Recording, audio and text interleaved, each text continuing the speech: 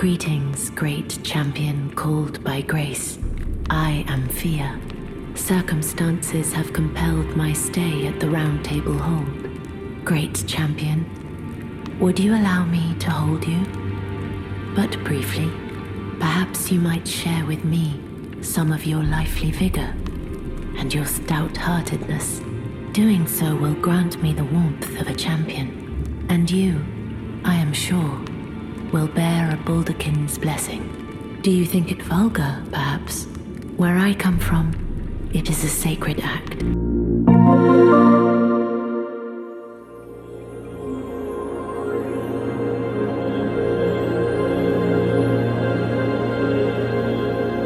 Hello there, and welcome to episode 33 of the video game podcast PlayStation Pals. I'm your host Nick, and I'm joined by the millennia to my Radon, John. John, you're gonna have to bring the energy this week. No, not a chance, man. What? We got a catered lunch today, ate more food than I possibly should have. I'm drinking my third soda, which, so I think I'm mid-sugar crash while trying to increase the sugar crash, and it's proving to be very ineffective. All right, so this is just going to be our lowest energy podcast. Yeah. Trying to change it up today. All right, well, hopefully video games will give you some energy. Yeah, inevitably when we talk about that banger of an episode again, I'm sure we'll bring it all out. So okay. Yeah.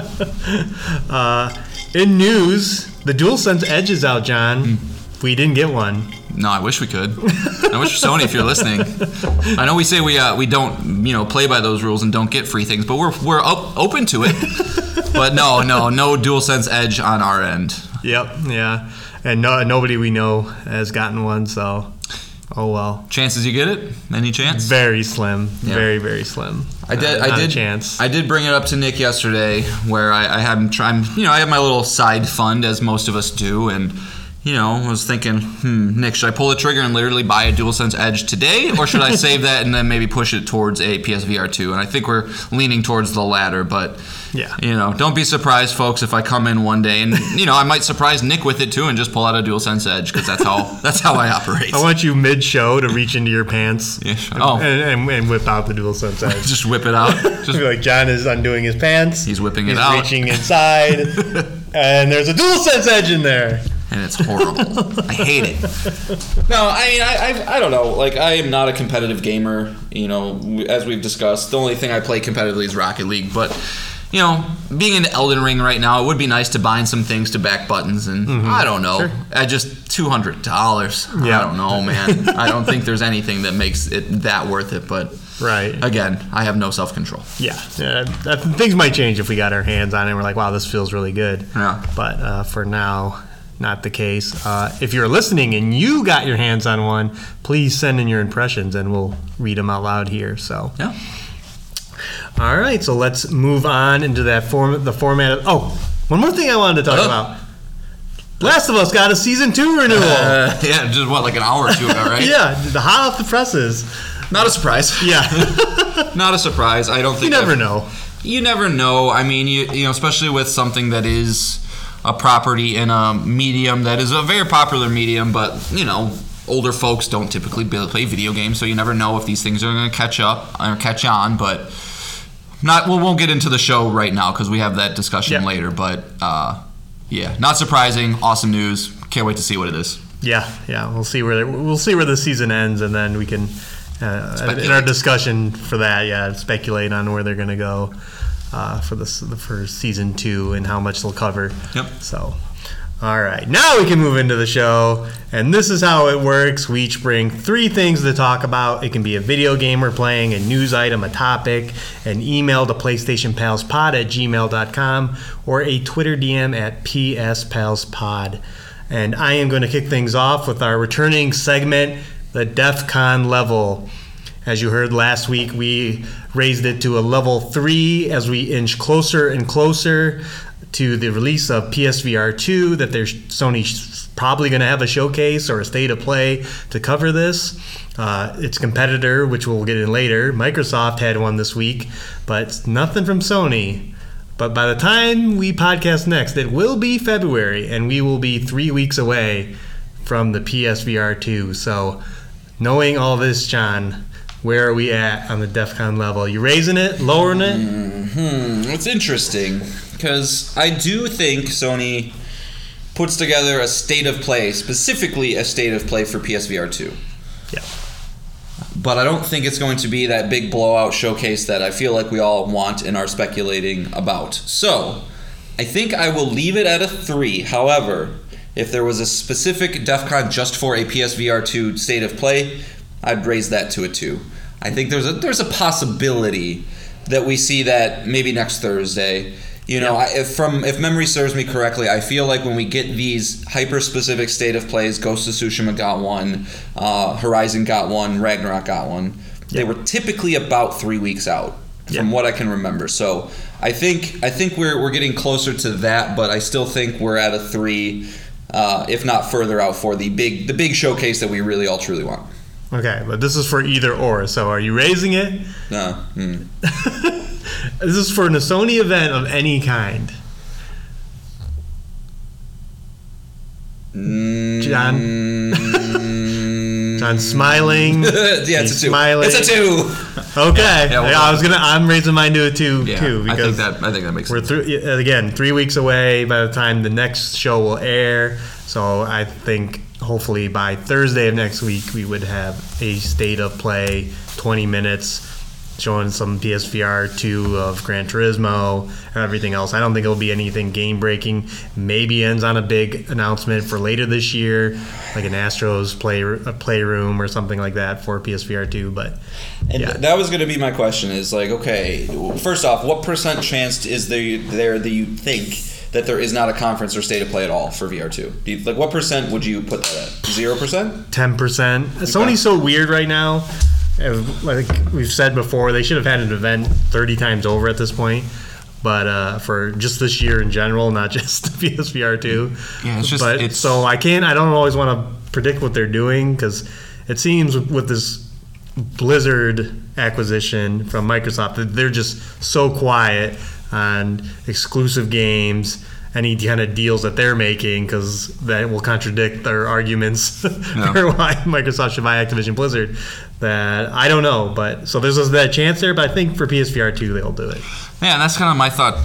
You know, the reason I say that is they've been exceptionally forthcoming with news about this thing, just scattershot over the last 6 months. Yeah. To the point where we know the games that are, at least, you know, they've had the blog announcement of these are our launch games. Mm-hmm. They've had the, you know, Call of the Mountain, like showing it off a little bit. They've had all the tech, you know, the eye tracking, the foveated rendering. It's like, I feel like if you do have a state of play, you almost need to have that, like you said, Astro or Half-Life or one more big app, you know, more big game. Otherwise, like, I feel like we have the information we need. So, you know, just to put a state of play out there to get people hyped as a marketing tool, if anything, just to like get some more, you know, headlines and clicks, makes sense. But I do think if they do that, they need to bring us a new game, I think. Yeah. I don't think it's enough to just show, hey, here's Gran Turismo and here's Resident Evil. Right. So. There'd have to be something added that we don't know about. But even still, a state of play always will get eyes on it that aren't normally reading the PlayStation blog, not listening to PlayStation Pals podcast, you know, not hounding all the information, you know, because usually state of plays or showcases are a bigger deal. So they bleed as we've talked about with all these stupid showcases we saw last year, so many of them that they just get additional views. So. Yeah, it could be a weak showcase. It bleeds into the CNN front pages, or at least the sidebars. You know, you'll see like Sony talks about new VR set, whatever. You know, when those things come on. So, yeah, I'm comfortable at a 2 for some stuff. Okay, so we raised the DEF CON level again. We are at a 2. Woo! All right, moving on into some news. This is not surprising, but Marvel's Avengers, the game from Crystal Dynamics that came out 2.5 years ago, a game that I talked about on this very podcast, that you can play on PlayStation Plus Extra if you subscribe, is ceasing development.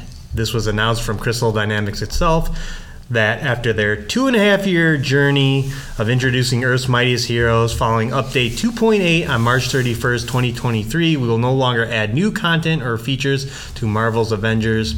All official support for the game will end on September 30th, 2023. At that date, it will be delisted from stores, digital storefronts. And what this means for all the content in the store is it'll all be made free on March 31st, and any remaining credits you have will be converted to resources. John, what do you think about all this? I think it's expected, inevitable. Yep. Ever since this game launched, it's only underperformed and not met expectations. But I do know there are people out there that are enjoying it, hence why it's still running to this day. But I think just, with the lackluster reception, the acquisition of Crystal Dynamics through Embracer Group, that kind of changing hands the past, I don't know when that all went down. It was maybe like 6 months. Year. It was last month, like 6 months, 8 months ago. It just makes sense, that I think as a parent company is changing hands, they're going to want to reevaluate things, see what's making them money, what's not. And I'm sure that the budget just to keep this game going is pretty substantial. So they're probably just looking to shed the weight, realize that there's not a future for it. Maybe they, take it and try and go back and learn something from what they did with this and make a different kind of live service game eventually. But it was the right move to sunset this. It wasn't going to gain steam. It was not going to have its No Man's Sky moment where it came back and all of a sudden everybody had to play it. That's what I have in my notes. Never had its Taken King moment, which is the Destiny 1 moment where Destiny became a big deal because it had one of the best expansions and fixed a lot of the things that were broken with it. Or Final Fantasy 14, Realm Reborn. There's a lot of examples of this kind of stuff. Yep. But it's just from top to bottom, every single DLC that came out, it's initially it was hey, we're bringing Spider-Man. And then that just took forever. It took fucking forever. And then obviously on top of the fact that Spider-Man was a PlayStation exclusive character, the Black Panther stuff seemed like it took forever. Just not a great outing for the Avengers, man. The biggest IP in the world when it was announced, and you would have thought a little bit more from it. But I do know some content creators that really had hundreds of hours with it, enjoyed their time. I'm sure they're sad, but ready to move on. Yeah, and it did. I mean, it existed all through COVID, so I mean that probably hurt it as well as not getting up to, like you mentioned, the Spider-Man update out there right away, and allow the bigger updates faster. That is interesting. Yeah, I bet. Because that was the beginning of COVID too, so they're probably learning how to work from how to transition all that stuff. So probably makes sense why it took so long, but not surprising. I never played it. It's got a lot of things I don't like about games, so it's okay. Yeah. So I believe the rumor is Tomb Raider is going to be coming next from Crystal Dynamics. Is that what you want them to be working on? Did they do Guardians? Who did Guardians? That was Square Enix Montreal, who Embracer also got. Okay, so not them. Okay. Yeah. Then yes, probably. I mean, I'm honestly not super familiar with Crystal Dynamics. I did play the first Tomb Raider reboot. Yep. I glanced at Rise of the Tomb Raider, which I always found funny because IGN ranks that as the 26th best game of all time, which is weird. Which is the second game in the reboot. Second game in the reboot, and I did not touch Shadow. So that was not them. That was not them? No, they were working on Avengers at that time. Okay. So it was a different studio. Yeah, so I mean, I like Tomb Raider. It's just I always wanted to play Uncharted instead. So, I honestly I would rather them probably just come out with their new IP. Go back to the drawing table. Find something new, and they developed Gex and Legacy of Kain. Bring back Legacy of Kain. See if you can figure out a way to make that relevant again. Make that be an IP that people want to attach onto. Because I think Tomb Raider is great, but Tomb Raider is not gaining fans. Tomb Raider is Tomb Raider, and it's Uncharted light, and that's not a bad thing. That's perfectly fine. I just don't know if that's it's not setting the world on fire. It's not getting people all hot and bothered about what the next thing is from that team. So. Right. I don't know. What about you, man? I would be fine if they did Tomb Raider. I've liked that reboot trilogy. Did you play all three? Yeah, I did play all three. Oh, wow, okay. Yeah, so I think it's a great franchise. I think, they're a great developer, that's for sure. Avengers notwithstanding. I mean, there are things about Avengers to like, but those Tomb Raider games were really, really good. And so, yeah, I would hope that if they do that, I wouldn't be upset. But I'm like you. I love new IPs.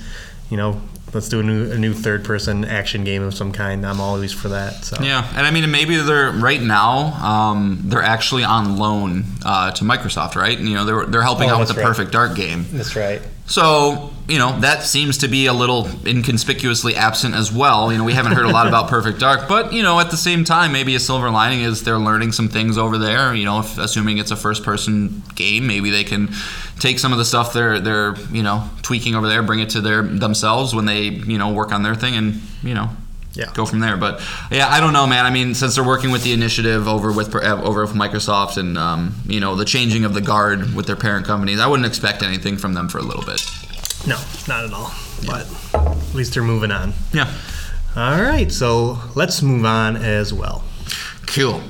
All right, so we just got kind of the first cycle of the big reviews for some AAA games coming out this coming year, and so I just wanted to kind of go over them, see what our thoughts are, and you know, if this is what we were expecting or not. So those two games in question, and we can talk about further if there's any other games you want to talk about, Nick. Nope. But I brought two big ones. Nope. Those two, I'm sure you can probably guess them. Forspoken and the Dead Space remake. So. Kind of a tale of two cities with these two. I think one is wildly overperforming and one is underperforming a bit. So right off the cuff here, we'll start with the bad news, right? Yeah. Anybody who was looking forward to Forspoken, it's not being received particularly well. It's currently sitting at a 69 on OpenCritic, and this is, of course, from Luminous Productions, Square Enix own team who did Final Fantasy 15. Yeah, sitting at a 69, it seems like all of our fears that we kind of had about this game are kind of coming to light. Yep. Very bland open world. The movement system isn't as fluid as you would hope. The writing is cringy a lot of the time. Mm-hmm. And it just seems like a lot of design choices were just poor ones. And so, you know, it's definitely landing in that, okay, this is going to be on PlayStation Extra here soon. But, you know, Nick, A, is this surprising? And B, is there anything that this game can do for you to get you to play it? Not surprising at all. Again, the demo was the writing on the wall. You heard it on this very podcast. You heard it in our Yay, Nay, or May segment. Mm-hmm. We knew that this game was going to do bad. Yeah. When you've been gaming as long as we have, it's the sixth sense now. So not shocked at all about that. It is a bummer because this is, again, was a big PlayStation exclusive. It's been featured in a lot of state of plays and showcases. And to start the year off this kind of week is a bummer. But and as far as what they could do to get me to play it, not a thing. Sure. Nothing here was great. Again, as you mentioned, the writing is cringy. It has an option to tone down how much you hear them banter. Oh, really? Yeah. Every review seems to recommend that you do that, which is not a great sign. Like, what a waste of talent and writing. And then the game just doesn't play well, and it's a bland open world. Like, I just don't have time. Yeah. As we've mentioned on this show, there's just so many good games out there. I might as well jump into Persona 5 Royal before this, and Chorus and all the other games, Resident Evil 2. There's so many games that I should rather be playing than this. So there's just no chance. I don't think this game will get its Taken King or No Man's Sky moment. I see this game.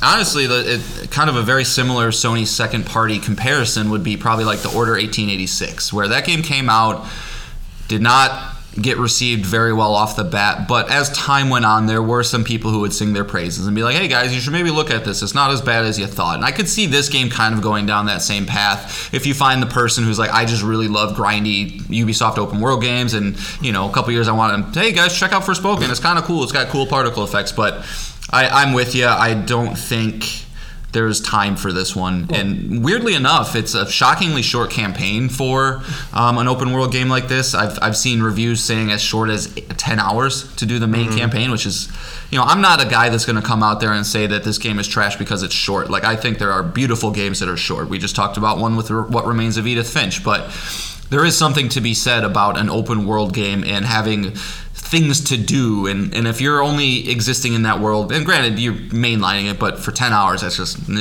right. Bad news bears. Well, it's funny because you mentioned that, because Nemesis of the show, Jake's email that we read, is very similar. Like a year from now, as you mentioned, this game could probably be pretty okay.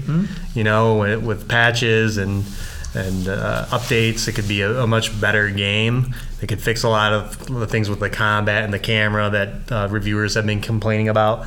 But they probably won't fix the writing. So no, yeah, it's just wild. Like, you know, it's rare that Sony backs a puts up the money for exclusivity, and it's a miss. So that's kind of weird about it. And then, you know who wrote for this game, right? No, Amy Hennig. Wrote for this game. You know, the lady who brought us Uncharted 2, and I believe she even did 3. Yeah. It's just like, what happened? Like maybe she didn't write like the dialogue. Maybe she wrote some other stuff or had a very small part of it. I'm not as high on her anymore. Yeah, because she went and moved. Obviously, she got kicked off of Uncharted 4, and then she went on to the Dead Space's team to make that canceled Star Wars game that tanked that studio. So I don't have much stock in her. She almost has kind of a similar career trajectory to like Jade Raymond, who like came out so strong immediately at Assassin's Creed 2 and like just made a name for herself, and then like kind of like you look at her history, it's like, well, then you went to this and that kind of failed, and then you went to Stadia and that kind of failed, and so it's like why are we giving your name so much credence anymore? So I see that, but it is still wild that it's just like, from the writer of Uncharted brings you Cuff and Freya. It's like, okay. But yeah, so on the other side of the coin, something that I think is very, very cool to see, especially for me because I loved the original back in 2008, is the Dead Space remake. And that one is sitting at a very, very healthy 90 on OpenCritic. Incredible. And, for those out there who pay attention, that's 2 full points higher than the Last of Us remake at an 88. So I thought this game was going to be great. I didn't probably think it was going to get up to the 90s, but kind of the same questions here, Nick. You know, did this surprise you? Did the score surprise you? And what is it going to take to make you play it? I know you're going to want to play it once you can. Well, I'm surprised it's this high. This is great. We've talked on the show about Dead Space. It's a great franchise. It's really, really good. I don't play very many survival horror games, but this is my favorite. So this is just great news around that they did the game a great service by properly remaking it, changing things up, removing parts that didn't work, adding more story elements. And I didn't even remember this, but Isaac didn't talk. Yeah, and I could have swore he talked. Yeah, and they added it to the game, and everything I'm reading about it, it sounds great. The reviewers all love it. So that's kind of the takeaway I'm seeing as well, is that it seems like the general consensus is Motive did a beautiful job of adding things that only benefit the game. Speaking of Jade Raymond. Yeah, speaking of Jade Raymond, who founded Motive. The things that they added only improved it, and they did not add things that detracted it, and they did a good job keeping it faithful, but also making it feel slightly fresh, which is a hard thing to do. And, I think right now, just kind of to put all the chips on the table, right now there is some performance issues I've been reading with the PlayStation 5 version, a lot of anti-aliasing and some bad textures and things. But that'll get patched out here very shortly. I'm sure the team over at Motive is on high alert today to make sure that any issues that arise, they get taken care of quickly. So I would expect to see that taken care of soon. But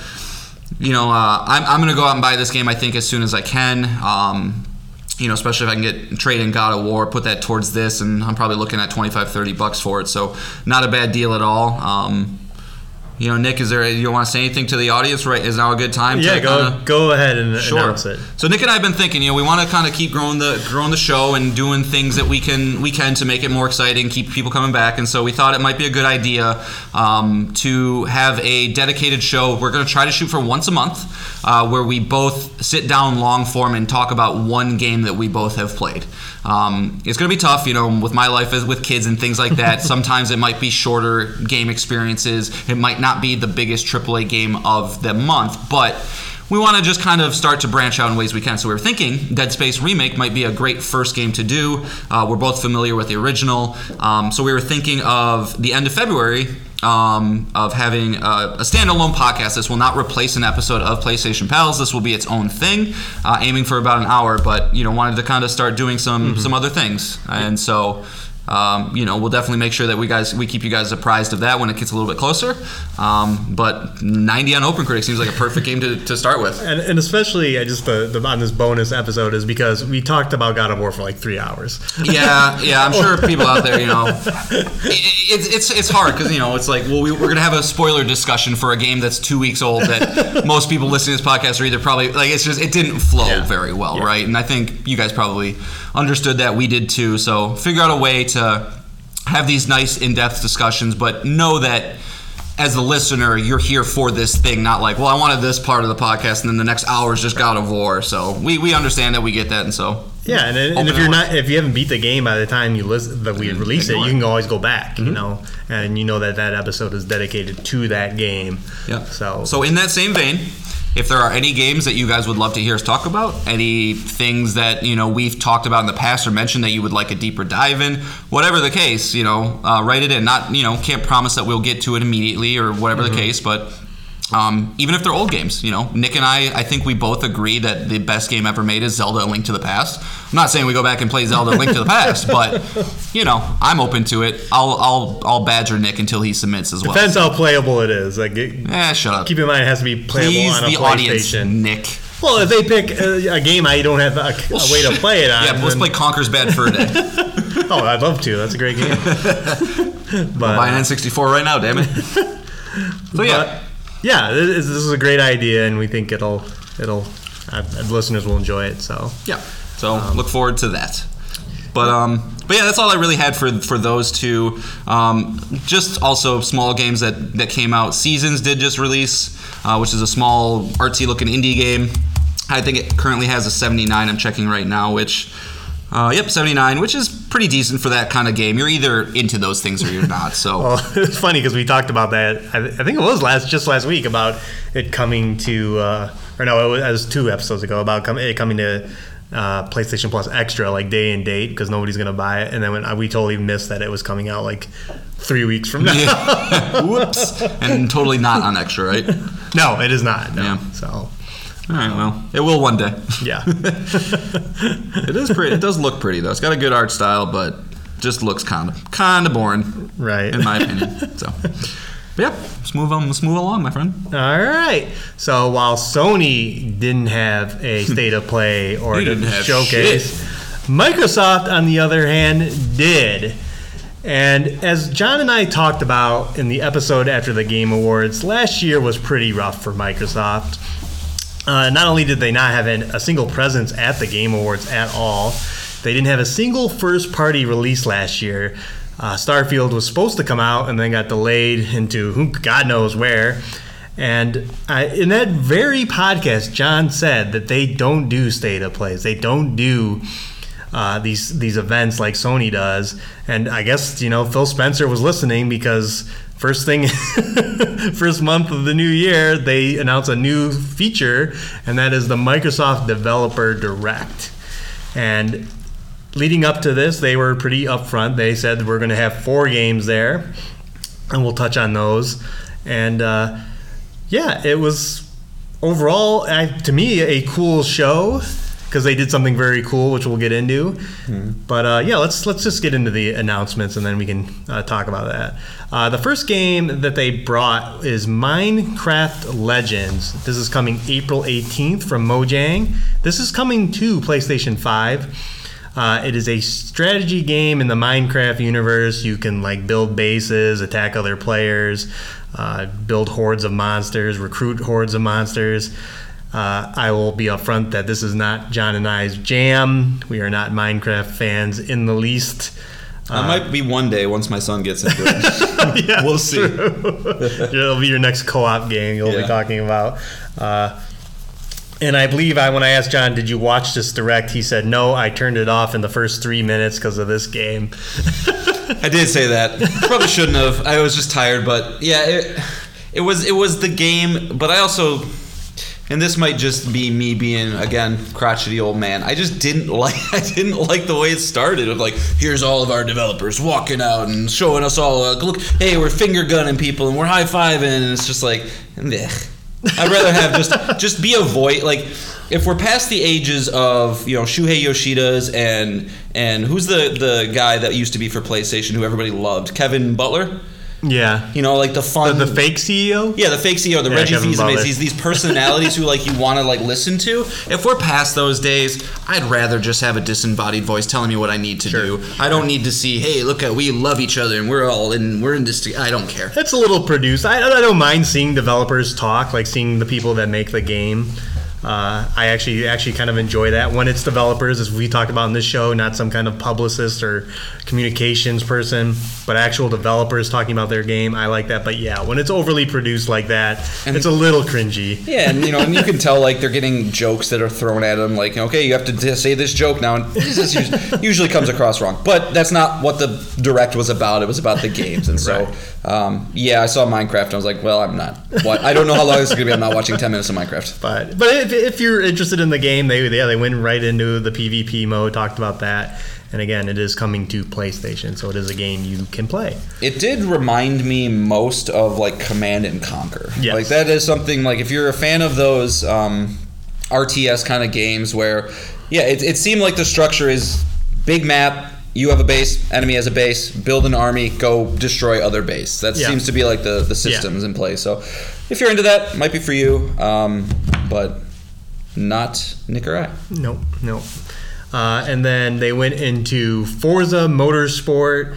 It is coming this year. No specific date for this game.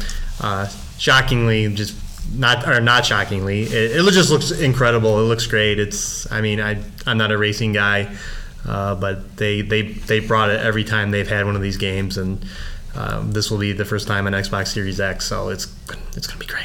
Yeah, Nick picked this game in his fantasy league, and I'm kind of mad because, obviously I remember when we did the first league, when I destroyed Nick, I picked Forza Horizon 5, and I think that was the highest reviewed game of the year. It was 92, and it was the 9th pick. Yeah, for either. It's just you don't think of these games, but it looks incredible, gorgeous. Racing games every single time they're shown are literally tech showpieces to be look what our machine can do, photorealism, all that stuff, and this doesn't seem to be holding back. I don't think I'm gonna check this out, but I will admit, there's a small part of me that wants to, just to be able to compare it to Gran Turismo, because I'm not a huge racing guy either, but as I've said on the podcast before, Gran Turismo 3 was a special game for me. I bought 7 to try and rekindle that, and I'm kind of just haven't really touched it because I want a wheel. We'll see. But it looks great. Looks fucking great. And it will be. Turn 10 Studios, the guys who make Forza, they're Microsoft's most reliable team, so sure, they'll be fine. For sure. And then moving on to the next game. So before the show, they said that there were going to be 4 games. This next game was not on that list. And this game is a newly announced game. It is coming from Tango Gameworks. What have they done before, Nick? What has Tango Gameworks done before? The Evil Within, Ghostwire Tokyo was released last year. So pretty good, but slightly, a little above average horror games, right? Yep. Okay. Yep. And so Shinji Mikami's there, and creator of Resident Evil. Yep. Shinji Mikami. Okay. Yep. All right. Is there, and they're there to announce a brand new game called Hi-Fi Rush, and this is a cel-shaded anime-looking game, third-person action game, very similar to Devil May Cry, but with a rhythm-based hook. So you want to time your attacks and your dodges to the music that's playing in the game. The environments themselves move to the music in the game. And this game looks incredible. It is so beautiful. It looks so much fun. And this is the first time I've ever had FOMO. Yeah, you're pissed off that you don't have Xbox. The feeling I'm sure those Xbox fans have been dealing with was every Sony first-party release. Well, it finally hit me, and I'm bummed. I'm bummed I can't play this game on PlayStation. Yeah. It looks like everything. It looks like an Insomniac game. It looks that fun, and can we just trade Ghostwire Tokyo for this game? We'll just trade. We'll give you back Ghostwire Tokyo. You give us Hi-Fi Rush, and we'll call it square. Yeah, it's interesting because it's especially bummed because even when games only come out on Xbox, you're like, it'll come to PlayStation eventually. Not this one. This is one of their, Tango owned by Bethesda. We're fucked. But luckily for me, I have an Xbox. Yeah. And I've told you many times, Nick, if you ever want to borrow it to play anything, I'm your man. But, needless to say, the offer stands on the table. But I might jump into this. I was initially kind of like, meh, it looks okay. But Nick's right on this one. It looks pretty awesome, very unique.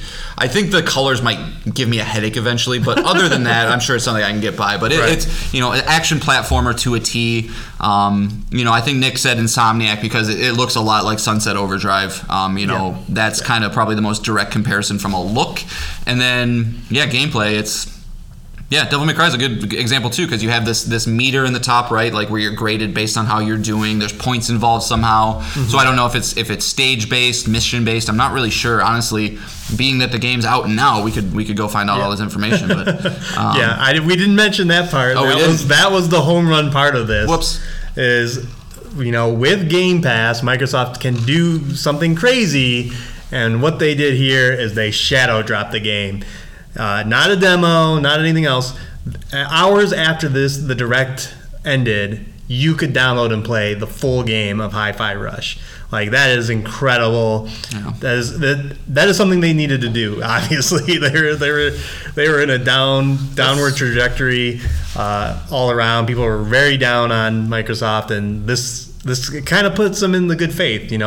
I mean, if it's not your thing, it's not going to do it for you. But this is incredible. It's incredible to have a game of this caliber just out now. No marketing cycle. No waiting months and months. Just here's this cool game, and you can play it right now. I've been refreshing OpenCritic the last day to try and see if when the score is going to land for this thing.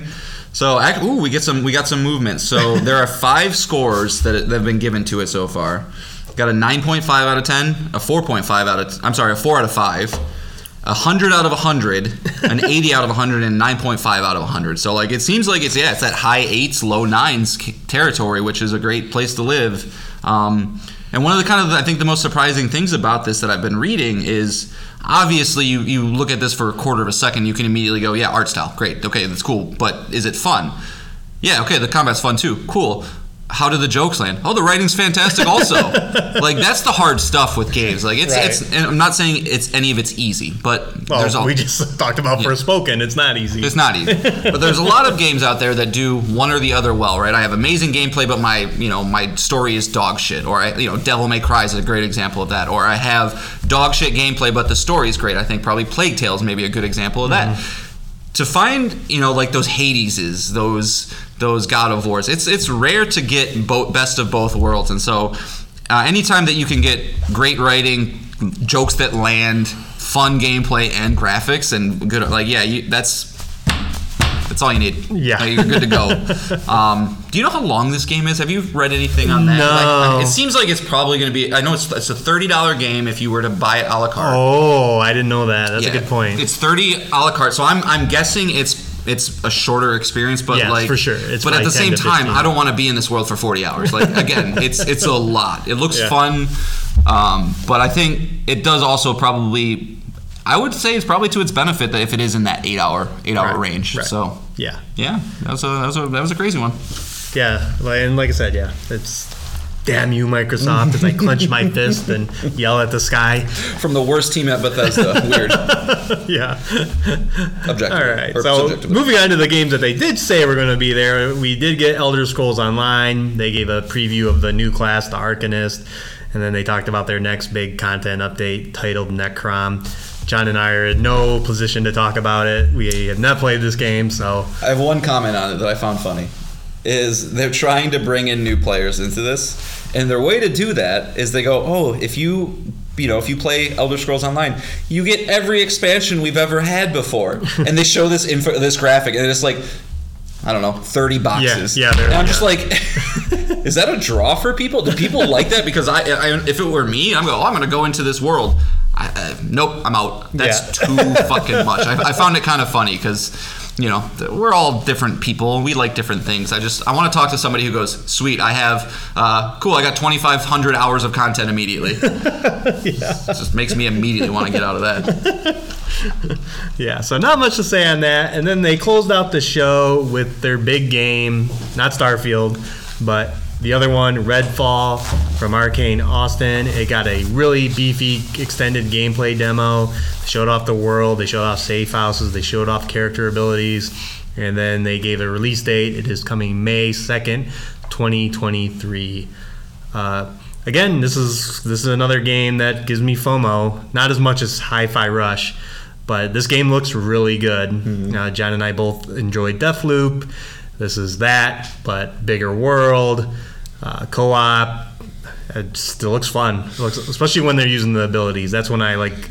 That's what Arcane Austin does best. And when someone makes an umbrella turn into a shield, that then they shoot the bullets back out at people, I'm like, oh, that looks great. That's when the game kind of sold me. Initially, when the trailer started, it kind of seemed a little basic. I'm not going to lie. And I was like, okay, it's cool. I've doubted Arcane in the past. I've learned my lesson with that. I loved Deathloop. But it still looked a little just bland. And then, once they kind of started to dive a little bit deeper, show you the skill trees, show you all the different crazy things you can do. Obviously, they're vampires, so you're decking out your guns with different, like, wooden spikes. I saw one that was like the neck of a guitar that was broken off, which is like, that's just, it's lots of personality and things. Yep. It looks great. I wonder if it's going to be one of those games like Back 4 Blood that's really not meant to be played by yourself. Like, is this going to be more of a Back 4 Blood, or is this going to be more of a Division where it's like you can play this with a bunch of people, but it's completely viable to go through it yourself? Right. This is another one of your fantasy games. So, Nick hates PlayStation. He has no faith in PlayStation. He just keeps picking Xbox games. It looks cool. I kind of, like I said, though, I kind of wish it was a little more single-player focused and not like teams of four. But that's fine. Not a big deal. We'll know in a few months how that all works out. So, and that was the overall show. Like I said, Microsoft needed this. They were down in the dumps. Things aren't looking good with their acquisition of Activision Blizzard. Not a single game last year, and then at least in the first 6 months of this year to have 2 good-looking games. That's a big return to form. I don't know if you saw this, but I saw this just a second ago. 2 hours ago, Phil Spencer was quoted in an interview saying, 2022 was too light on games, but a big 2023 could await. Fucking of course, bud. Like, what are you doing over there? And also, I love the word that he used, could. You don't read into these things, but honestly, if you do, they're very specific with their wording. And it's just like, I wonder if he's like, as long as Starfield doesn't get delayed, we're having a big year. Yeah. It's just like, true. How many times do we have to hear this man say the same things? I don't know. We don't need to turn this into a back on Xbox thing, but. Would it be a good year if it was Hi-Fi Rush, Redfall, and Forza, no Starfield? I think no. Unfortunately, while I think it's one of those situations, my gut immediately went no. But like when I think about it more, I'm like, yeah, it would be okay. But I don't think the fan base is in a position to accept that. No. They have been fed the promise of Starfield for years now, and they have Elder Scrolls 6 behind that, and they need this game to come out, and they need this game to be a hit, because if it's not, you're going to lose a lot of faith with your fan base. Yeah, and it's the only other game that looks like it's close to the finish line as opposed to all the other games they've announced. You haven't seen any gameplay for, so yeah, there's so much out there. It's the exact opposite problem that Sony is dealing with right now. If you want to call it a problem, it's just interesting tactics, I guess. Yeah, so, all right, let's move on from that. All right, so I'm going to kind of keep this a little short because this game has already had its time in the sun, but I would be remiss to not talk about it because I've finally done it. Mark, I hope I'm making you proud, bud. I'm about 30 hours into Elden Ring now. Wow. And it's horrible. It's horrible. It's the worst. It's every bit as incredible as impressive. Loss of words. Yeah, impressive. There's never been an open world done like it. You could say. Where are you at? What region are you in? I am currently going through Caelid right now. Okay. So I've beaten the first 2 Elden Lords. Okay. I beat Renala and Godric. And so, yeah, I think I'm going towards Rykard right now, I think is who is there. I honestly don't know. I just know, I think I know I'm in the area that I need to go to get to the next dude. I don't know who it is, though. Okay. But, like, I'm really enjoying my time with it. And it's interesting because I had a lot of reasons to push this game off. You know, I've said it before. The Souls game is probably my favorite franchise. The Souls genre / FromSoft games are probably my favorite series of games out there. So why would I not want to play their best one immediately? Well, I did, and I loved it, but I got a little overwhelmed. I had infant daughters, freshy infant daughters, right, and a 5-year-old son. And it just didn't seem like I was going to be able to give it the respect that it deserved and the time that it needed to have, because you can't play this game in 30-minute chunks. You just can't. It's either you're not going to make any progress and it's going to, like, you know, demotivate you or whatever the case. And also, when you do get these long, meaty chunks, you just can't put this shit down because it's so engrossing. But I finally reached the point, I think, that I'm able to dedicate a decent amount of time to it every night. And I have my guide now, so, like, I can kind of, like, go in there if I need to see how to beat how to tweak a boss or use a different tactic. It shows all my sites of graces, so I can kind of streamline my experience, which I know there might be people out there that are saying you're playing it wrong, which I would probably say you're probably right. However, I need to pick my battles when it comes to these things, because I can't be spending 200 hours just exploring the lands between, even though I want to. But this is also the first time in a Souls game that I've actually kind of planned ahead and dedicated myself to a specific build, and it's some of the most fun I've ever had, you know, in a Souls game. Right now I'm trying to do a Black Flame Faith build, and it's just super cool because, you know, I went and found the magic I needed. It turns my sword into a black flamed, awesome looking thing that continuously damages enemies after you've hit them, which is combined with the bleed ability. So, like, eventually you're gonna knock off a big chunk, and then all of a sudden you whittle this huge boss down into nothing very quickly, and it's super satisfying. But yeah, this game is perfect, man. I mean, it's just a joy to go around. The combat's a joy. It's dopamine filled. There's weapons all over the place. The magic abilities are 10 times as good as they've ever been in the Souls series, and I totally see why people just, like, beat the game, start a new build, beat the game. Like, this is the game they play. In fact, Mark, I see you consistently still playing this game. I wouldn't be surprised if we get to December and you're like, yep, it's my number 1 played game again. It's that good. And you know, I'm fully planning on platinuming it, which I've never done for a Souls game. Yeah, I'd be very interested to have to redo my Game of the Year list because I'm not ready to say that it's better than God of War. It's way better in certain areas, but it's so apples and oranges to analyze both of those games in the same level. So I won't, but I'm going to probably be playing this for a little bit of time. So, you know, I don't know if I'll keep bringing it back to the show because really, as you can kind of see, I don't want to talk about specifics. I can tell you how cool my Moonveil katana is. Like, it doesn't matter. But it's awesome, man. I really wish, Nick, I get it, but I really wish you played these games. Like, they're just so good. And also, you know, you could play Super Mario Odyssey, you could play, you know, Legend of Zelda Breath of the Wild, all these amazing games that you refuse to play, Nick. I have my taste. I have tried. You're a man who knows. I have tried. I respect it. I have played Demon Souls, Dark Souls 2, Dark Souls 3. I've started all of them, and not a single one. But which one haven't you played? Yeah, Bloodborne. I know the one you should. The one that turns people. Yeah. No, that's understandable, but I'm not going to say I recommend this game.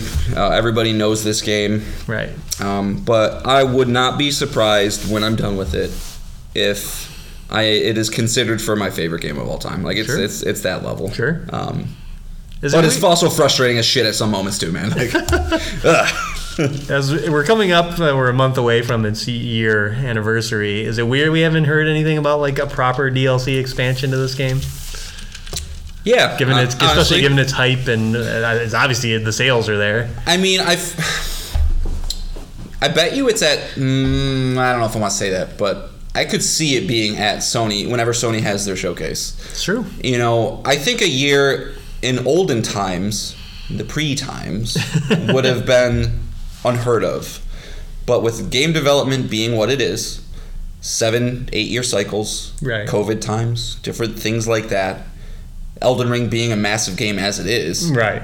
I could see them. They're working on Armored Core 6. Like, there's a lot of spinning plates over there. I could see them. I mean, like, whatever. We know that people are not leaving this game. They're going to come back whenever. Everybody who likes this game is going to pop that disc back in. Oh, for sure. They'll be top of Twitch the second that DLC comes out. And it kind of tracks. Because, like, when did we learn Cyberpunk Phantom Liberty? Was that at Game Awards? No. Or was that was announced before. Was that summer, the end of... I don't remember specifically, but... Either way, it was still... a long time from the initial release of that game. Like, yeah, but that's also another special case of a game that had to be fixed before they could talk about any kind of expansion. Burning Shores or Sands is another one. It's just like, damn. It's another one where it's just like, yeah, it's like people always wait 8 to 10 months now. They announce it and then it comes out like a year and a half after release. Because Horizon will be 14 months. Cyberpunk will be God knows how long. And I wonder if we can attribute that also to the rise of digital sales, because usually you would announce DLC so people don't sell their games back. Yeah. You're not losing sales because GameStop is full of your title at their price, and then they're taking all the profit. So I could see, like, now that they see digital sales are up, it's like, well, we don't have to sit there and be like, oh, don't sell the game a month after the game comes out, because we got all these DLC plans, you know. Yeah. So. Like Callisto Protocol did, like Marvel Midnight Suns did. Is like, oh, we had this whole... It's coming. Yeah, all this content coming after us. Don't get rid of your game. Avengers. yeah, so... That's a good point. And yeah, I mean, it's probably an amalgamation of all those things. The game's so good, they know it's not going anywhere, and everything in between. So, yeah, man, shout out to Elden Ring. I hope my son likes Souls games, man. I would love to just be there on the couch watching him play these, and trying to calm him down when he inevitably rage quits and throws my DualSense through my TV. But yeah, it's exactly what I want. I think we've asked the question on the show a couple of times. Be like, if you were a Jim Ryan, or if you could create a video game, or if you could, it's this. This is it. This is what I would do. So yeah. Fuck yeah, bud. Very, very It only took me 11 months. That's fine, man. That's fine. Get to it when you can. Yeah. All right. So let's move on. Final topic of the show. Not surprising. It's HBO's The Last of Us. As we mentioned in the beginning of the show, renewed for season 2 because it's just that fucking good. Just sounded like you said we're nude for season 2. Getting nude for season 2 of PlayStation Pals. A lot of Joel butt. About to start the video feed.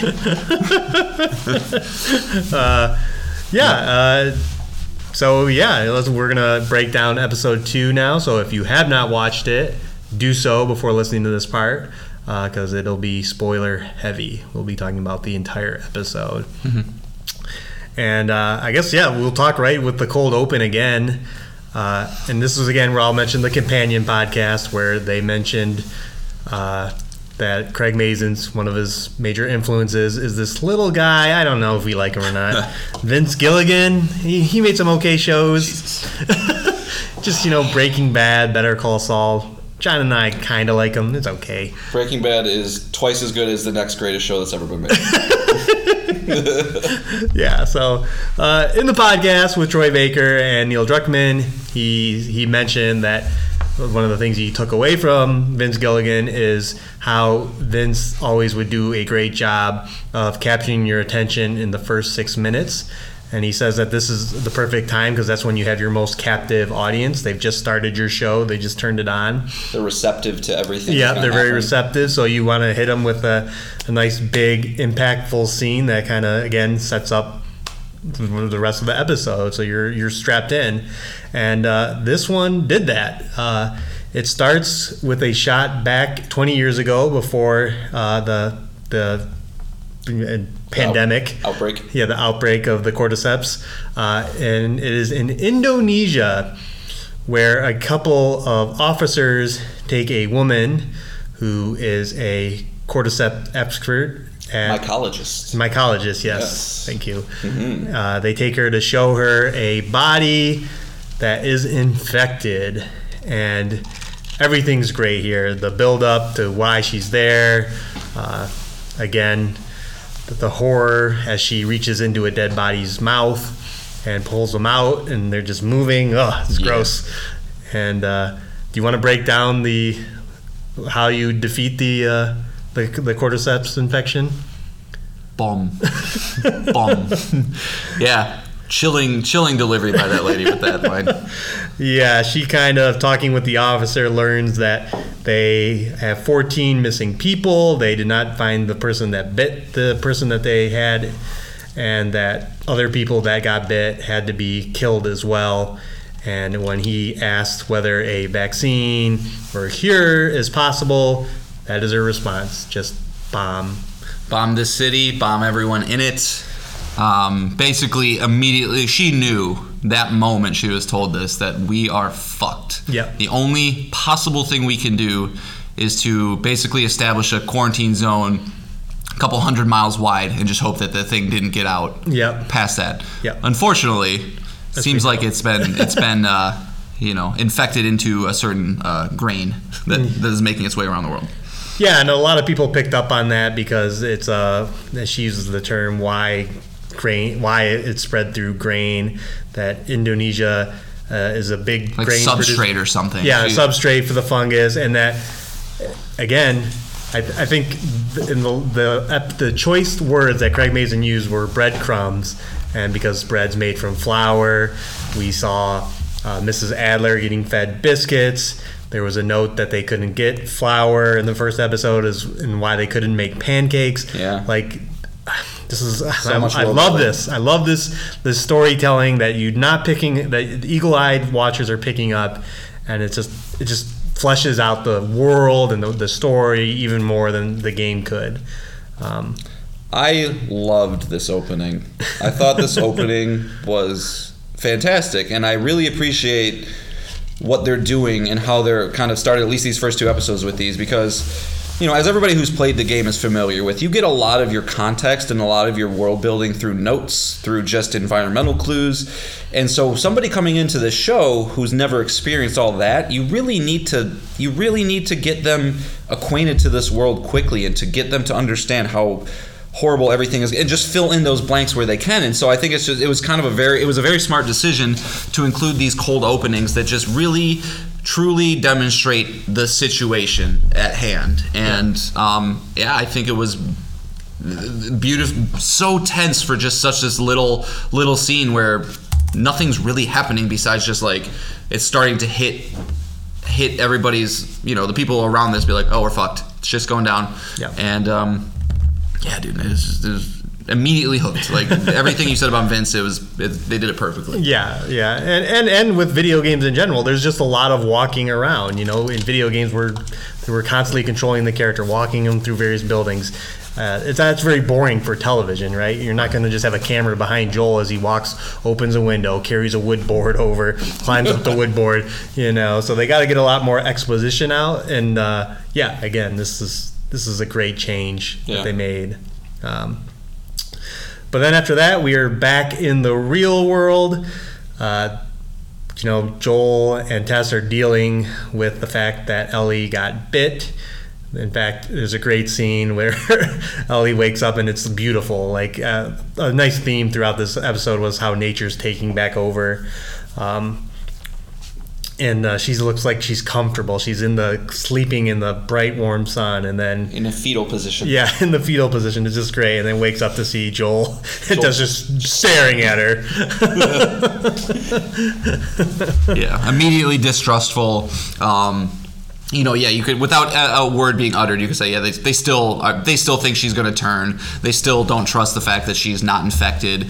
They really have not started to believe, but we are starting to see one of them, I think, start to change. Yeah, and for sure. And that would be, our girl Tess. This is kind of, it's this episode, as we'll discuss, that, really I think Tess starts to believe in Ellie and believes that this is a chance for us to win.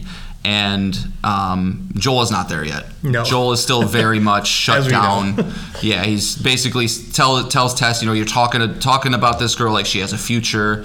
he just wants to kill her. And there's actually a line in that scene, right, where, you heard, like, Ellie makes an offhand comment about something she overheard Tess say, and then Tess like, you heard that, huh? Oh, you must have also heard that he wants to shoot you. And so still very much, like, not trustful, but... Yeah, we get that line from Joel. There's always a miracle cure. There's always a miracle vaccine. Like, that they've heard this bullshit before. So, yeah, he's just not buying it, even with the physical proof right in front of him, which, again, breadcrumbs will come up later. This is also, when they get moving, it also highlights why that beginning was so great, because it explains why in a pandemic are buildings falling over. Like, that makes no sense. But yeah, I didn't really. Did you, when you played through the game for the first time, did you kind of get that like this was? I never really remember if I came did to that or not. conclusion. I just assumed like, shit got fucked. I don't know. Yeah, there's nobody there to maintain it. Things just fall apart if nobody's there. But yeah, there's a line from Tessa during these scenes that they just fucking think about that, dude. Think about a government coming to the decision we have to blow up Boston. Like, it's just another example of really, really hammering it home how fucked everything got. Yeah, and that it's amazing that that people survived. That Joel and Tess knew of the world before the pandemic. That's the outbreak. So I wonder if we're gonna get a prequel show. Sorry, just intrusive thought. Oh, for sure. Well, we're gonna have spin-offs and prequels for sure. Yeah. And then they go to the hotel, which is a scene from the game as well. Is there anything you wanted to talk about up until kind of the next big change we're going to talk about that they made from the game? No, I don't think so. I mean, besides, like you mentioned already, I loved the set design. I think they did a great job making the world feel like, very green, very overtaken by nature. I like the part where they're walking across the expressway and they kind of hear the clickers for the first time and things like that. So just lots of great world building that was kind of going on, during the time. Yeah, and they were building tension because we knew it was only a matter of time. Yep. So getting further in, we get kind of the big diversion that they take from the game. And in the game, there are sections with spores. Anytime you went underground, Joel would have to put on her mask. Ellie doesn't, because she's immune, and you'd have to play these dark, visual, like hard to see sections of the game. And they decided entirely to get rid of this whole theme. They thought that viewers might not buy that an airborne spore would be around everywhere, that everyone could just breathe in. So they did with it entirely. And instead, they introduced a new threat. And that is that all the infected are connected. If you are walking through the woods and you step on a piece of fungus, it'll alert clickers infected all around you for very long distances, to your presence, and then they'll come rushing to you, and that is a huge threat. As we see Tess show Ellie a section of hundreds of infected just hanging out and laying and eating or doing something. Yeah, it looked like they were sunning themselves. Right. Yeah, I dug that change. And it makes sense because you don't want to put your number one actors with a big mask on. You're not going to be able to show any facial expressions, any emotion. If you put Pedro Pascal on with a huge mask. So I can see like why you would want to maybe stick away from that a little bit. But yeah, it was this cool shot of all these zombies, and like you could see ripples kind of going through them like it was an ocean wave, where you can really tell that. Or like if you've ever watched a flock of birds, right, and they all somehow move within one another, kind of doing the similar thing in a very creepy way. And it makes sense if you know anything about fungus, mushrooms, things like that. That's how those things operate. They are often one large connective network. Yeah. So I wonder, I don't know, are there any critical gameplay moments or moments that could be in the show that could be impacted by this change? By no spores? Yeah, by no spores. I mean, I can't think of any moments where like somebody gets their mask ripped off and then they, get infected. I can't. I don't think that ever was like a beat. No, they're probably just. I mean, I think the only beat I think that's how Joel realizes Ellie is immune, is because she breathes in. It was one of the first big like, oh, I'm witnessing this. Like I'm not you got bit during this fight, but how do I know you were even bitten, not just scratched or whatever? This was like a direct, like, holy fuck. Yeah, you breathed in all those spores. Yeah, how are you not just rolling around on the ground dying right now? So yeah. So we'll see how this impacts later on as they play out other moments of the game. But this leads them to take a route through a museum. It was the long way or the way where we die or something. Yep, and they were forced to take the way where we die. Yep.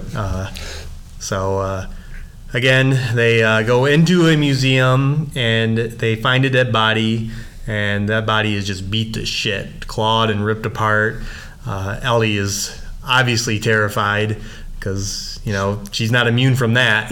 Right. She knows what infected do to people, and she knows that that's not what infected do to people. So she's asking, like, what did that? Right. And Joel and Tess know immediately. Right. Where Pedro delivers this great line where he's obviously, we are being quiet, or no, we are silent. We're not quiet. We are silent. Right. Because he knew. Yeah, any noise. And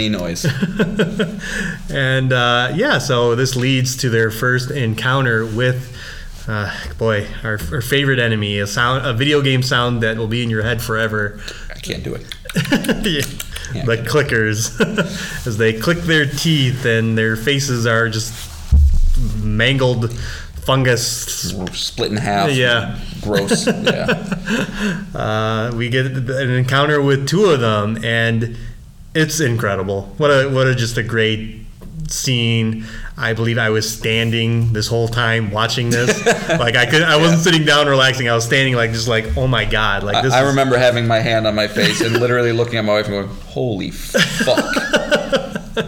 And that's I agree, man. Like I felt like a kid in a candy store watching this because we're 30. I'm 33. Nick's a little older, not much older, but like we've seen so many properties of our video games that we love get converted to a screen or whatever the case, and it's always fine. Sometimes it's horrible, sometimes it's okay, but it's never this good. It's perfect. Right. The clickers look perfect. They move perfect. They're the right amount of threatening. They're terrifying. There's this moment where Joel and Ellie, and I kind of laughed because it's like exactly how you operate in the game. Joel leading Ellie kind of ducking underneath the counter and steps on a piece of glass, and this clicker just fucking jumps over the table at them. Yeah. And it's action, it's tense, it's thrilling, it's horror, it's scary. My favorite part of this was when he had to reload the gun and he had to hold the flashlight with his neck. Mm-hmm. It panned to the left where the clicker was, and then it panned to the right where he's struggling to load a gun because he's got to take the bullets out. It's a revolver, and he can't just dump the bullets out because that'll make a noise. So he's got to quietly dump bullets into his hand, and quietly put in his pocket, quietly load a 6-shooter. Each individual round in there. Yep. And of course the camera pans back to that thing right there. Yeah, and I knew it was going to happen, and I loved every second of it. Incredible. And to that point, going back to the companion podcast, one thing that they did that was smart is they actually kind of had Joel tell Ellie, be like, they can't see but they can hear, because there's probably a lot of people that are like, okay, I get these things are threatening, but like, what is it about them? And if you saw Pedro being super quiet, I'm sure you could infer that, but they deliberately said it to us. Anybody who's not familiar with the game knew immediately at that moment, and just the tension. And I think they did a great job with that first shot of the clicker into the flashlight. As you can see, his face is like it can't see. Yeah, eyes. There's no eyes there. There's just spores and fungus and a mouth. Nothing else. So, but those things are tanks, man. I mean, it starts off and Joel pumps, I don't know, 4 or 5 shots right into the gut of this thing. It doesn't fucking phase him. Tess comes through mid-battle, buries a hatchet into the head of one of these things. It's still just flailing around. Well, not until Joel pumps maybe 2 or 3 bullets into their head that they go down. Again, as they beautifully established with Miss Adler in the first episode, is that these cordyceps just override any kind of physical ailment, mental ailment. They're just coming. Have they ever determined if you shoot have they ever determined a brain headshot is good? You know what I mean? In zombies, that's typically the go ahead. If you shoot the brain, you're good. Right. I wonder if that's ever been. I'd be curious. Maybe we should do a little bit of research on that because I did notice in the cold opening too, they had a bullet in that lady's head. Right. And I wonder, that could have just been a necessary precaution, but. I would assume so. I would assume without like the nervous system controlling the other body parts that. Otherwise, you'd have to decapitate, and that doesn't happen. Right. So yeah. Right. Okay. Yeah. So just a great moment all in all. Obviously they're all shaken up pretty good. Tess is shaken up, obviously for reasons we'll get into later. Just great, and again, just everything just recreated perfectly. They're on the roof, they're crossing wooden ladders. Ellie has no fear about wooden ladders after what just happened. Yeah, she has a great line, and I think Joel said something like, "Be careful, it's scary." She goes, "That was scary. This is wood." That's a perfect Ellie response. Just so great. Just again, they capture everything. Well, one thing about that first clicker encounter too is they, at the end of the fight, Ellie is bit again, right? And so she's bleeding again. She's like, well, I guess if it had to happen to anybody, it happened to me. And while I think at this point Tess kind of is Tess understands, Tess gets it, but Joel is still like, well, the first one didn't get her. How do we know this one's not going to? Still denying it. Still kind of not fully on board with the mission that they're doing yet. Right. So, and it was kind of at this moment too, where Joel is telling that to Tess, and Tess kind of gets mad at him, for like one of the only times we see that really in the show, right? Where she gets kind of dismissive and is like, "Can you just for once think we can win?" Like, this is kind of the moment where you can tell like Tess believes, Tess is in for this. And if you're paying close attention, or like us who knew what happened here, Tess is very much in a hurry now. She's like, Joel starts taping up her foot because she twisted her ankle, and she's just like, "No, I got it. Let's go." Yep. And then a great shot of the three of them walking, and Tess is, a good 10 feet in front of them. She's leading the charge because she knows, as we'll all learn, is that she doesn't have much time left. So, and then that'll get us into kind of like the next departure from the events of the game, and that is they get to the building to where they're going to meet the Fireflies, and the Fireflies are all dead from gunshot wounds. And in this version, it was not Fedra who did it. They explained either after the show or in the podcast. that it didn't make much sense why Fedra would be there. This far away from the quarantine zone, in the middle of nowhere. Like, why would Fedra be out here just killing random Fireflies? It makes a little more sense from a gameplay perspective, because then you got people to shoot, people to interact with. But from a storytelling point, I guess I'll side note something I want to talk about too.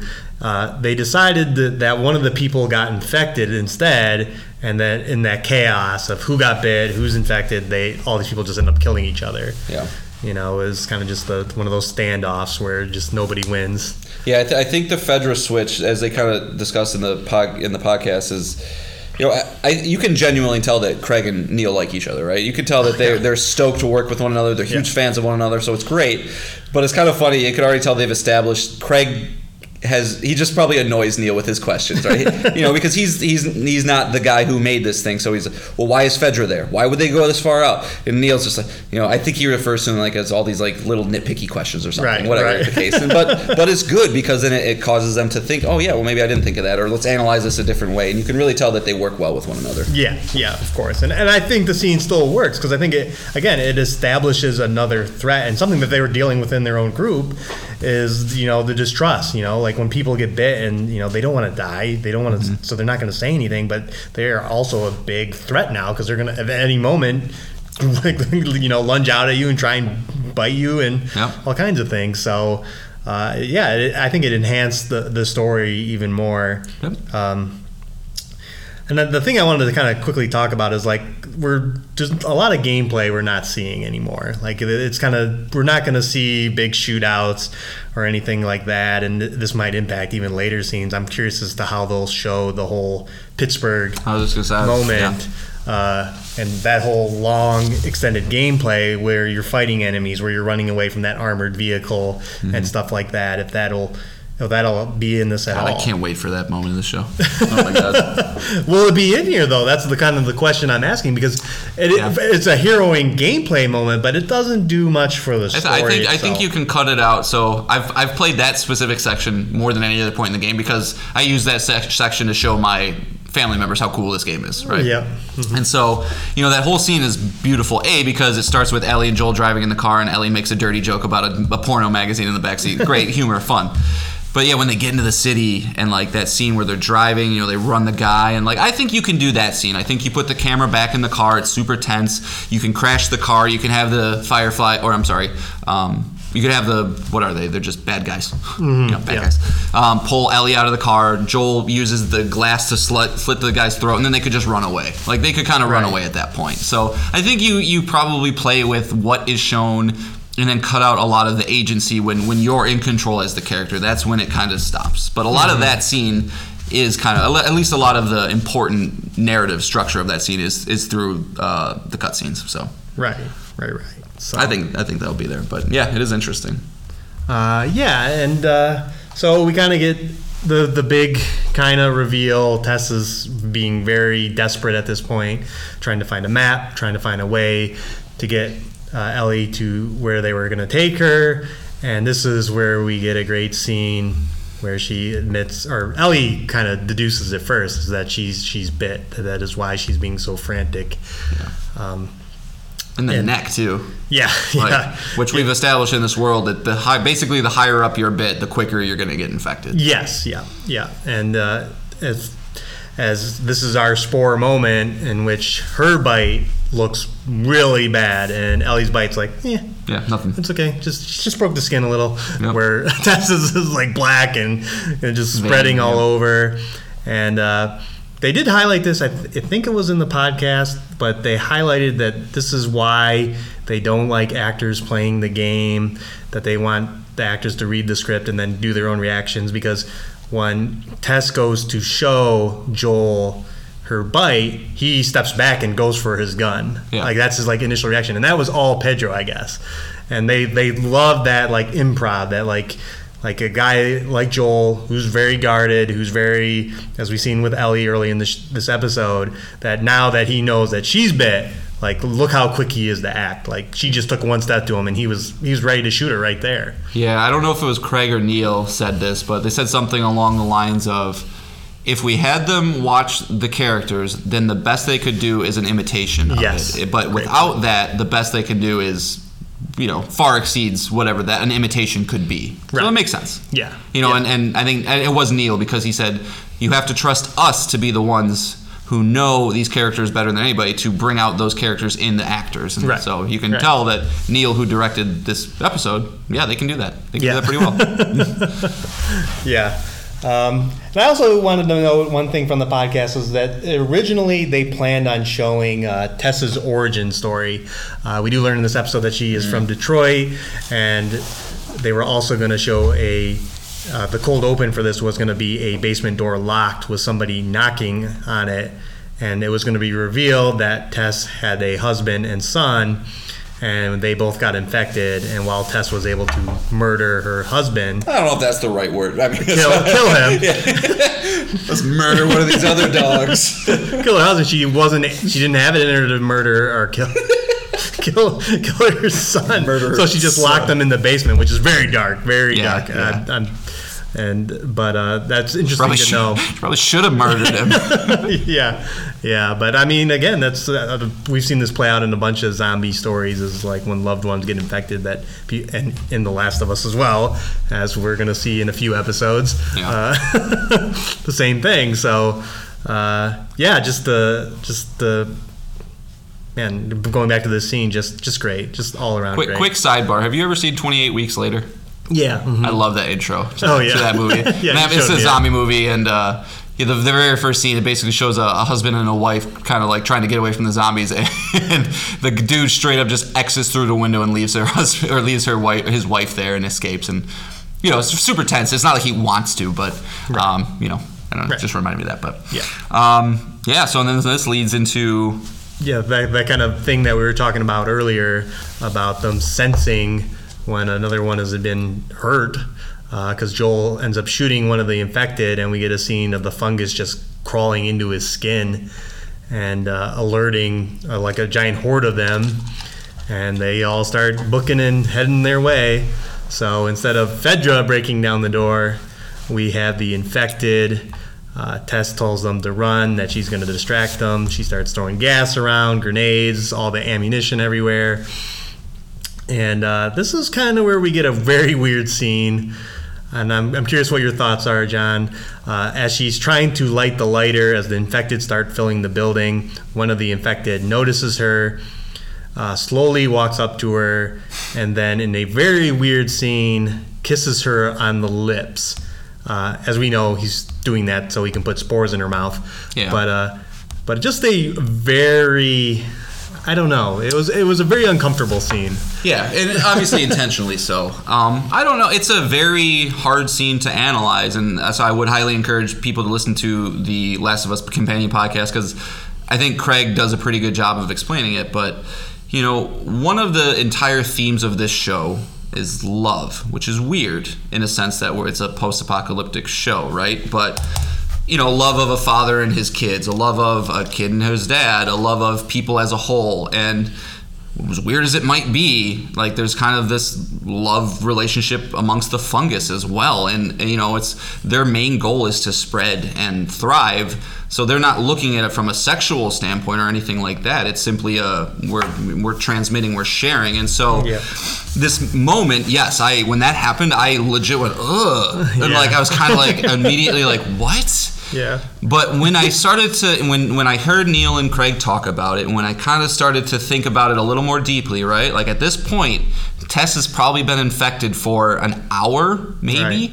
And it's established in the very first episode, one of the first shots, I think, of the QZ, there's a sign that says 10 to 15 minutes for head, 1 to 2 hours for, like, chest, and like 24 to 40 hours for feet. So she's almost converted. She's probably very, very out of it, not in control of what she's doing. Yeah, her hand has tremors. Right. So yeah, she's trying to flick the lighter, and so a lot of people are like, well, why would she sit there and get kissed? And it's like, she's probably mostly fungus at this point. She's like, she doesn't want it, but the fungus inside, the fungus among us wants it. And yeah, so it's kind of this gross, beautiful, weird scene that is understandable once you digest it, but it is very effective of getting you to immediately recoil and just go, ugh. Yeah. But, you know, I think it was well done. Maybe it could have been conveyed a little bit better somehow. Right. I don't know how to just explain it a little more. Maybe there's a throwaway line somewhere early in the episode or something about how the fungus like to spread via mouth-to-mouth contact or something like that, you know, to not make it so, like, explicit immediately, but made sense at least. Yeah. So, she's able to light the lighter, the building explodes, and we get this great shot of Joel just leaving Ellie behind. I love this shot. Like, he is pissed. Mad at it. He blames her, of course. Yeah, and just the great shot of just, like, Ellie just standing there and just not knowing what to do. Like, I mean, I don't know how you would talk to somebody after this happened, you know, so. But Tess is it, right? There's nobody else in Joel's life besides Tommy that he gives a fuck about. And so, yeah, it's just, you know, I think he probably at this moment goes, well, I have to get to Tommy. I have nothing else to live for. If she wants to fucking come, she can come. Right. If she doesn't, fuck you, I don't care. Right. Because he probably at this point he goes, fuck, I don't think she can get infected, but I still don't believe it. Like, he's probably he's coming around to it, but he's not going to send her to die. So he's just you can come with me. He's still a dad, but, like, you know, he's not. But yeah, and that's the episode. It's just fantastic. Knocked it out of the park, man. And that's and I was kind of mentioning this to Nick a little bit earlier, but, like, one of the wildest things to me is, like, you know, of course there's the Sarah death scene, and it's a big moment when Tess, you know, when that happens to Tess, but, like, I just think of, like, the most impactful moments of the game for me, which is a lot of Henry and Sam. It's a lot of Pittsburgh.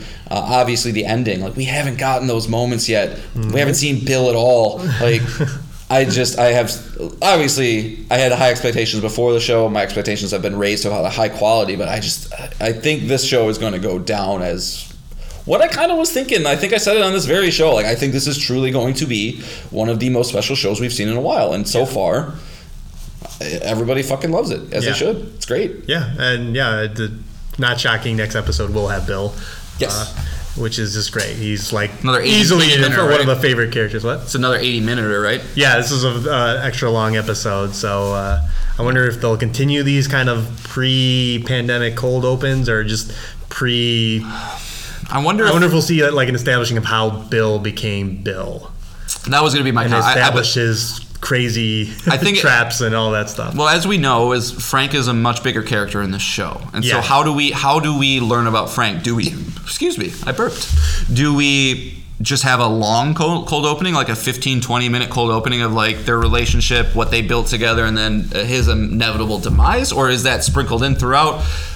But I could see the cold opening, it's going to be Bill focused. Yeah. Because like while it's amazing, I loved the first 2 cold openings. I would be down for 7 more of those. Yeah.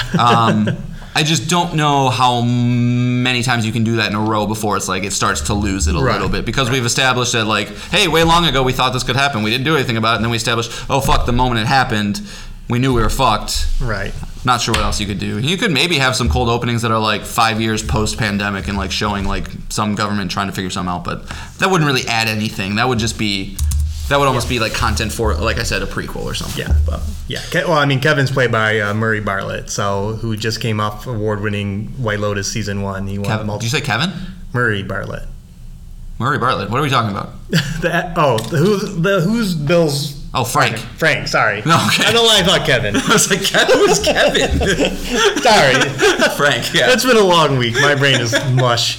Frank is played by Murray Bartlett, who just came off season 1 of White Lotus and won multiple awards. So he's a very good actor. Yep, nice. And he won an Emmy Award, SAG Award. So very cool. Yeah, so he's definitely gonna have a bigger part. We're gonna see a lot more scenes with him.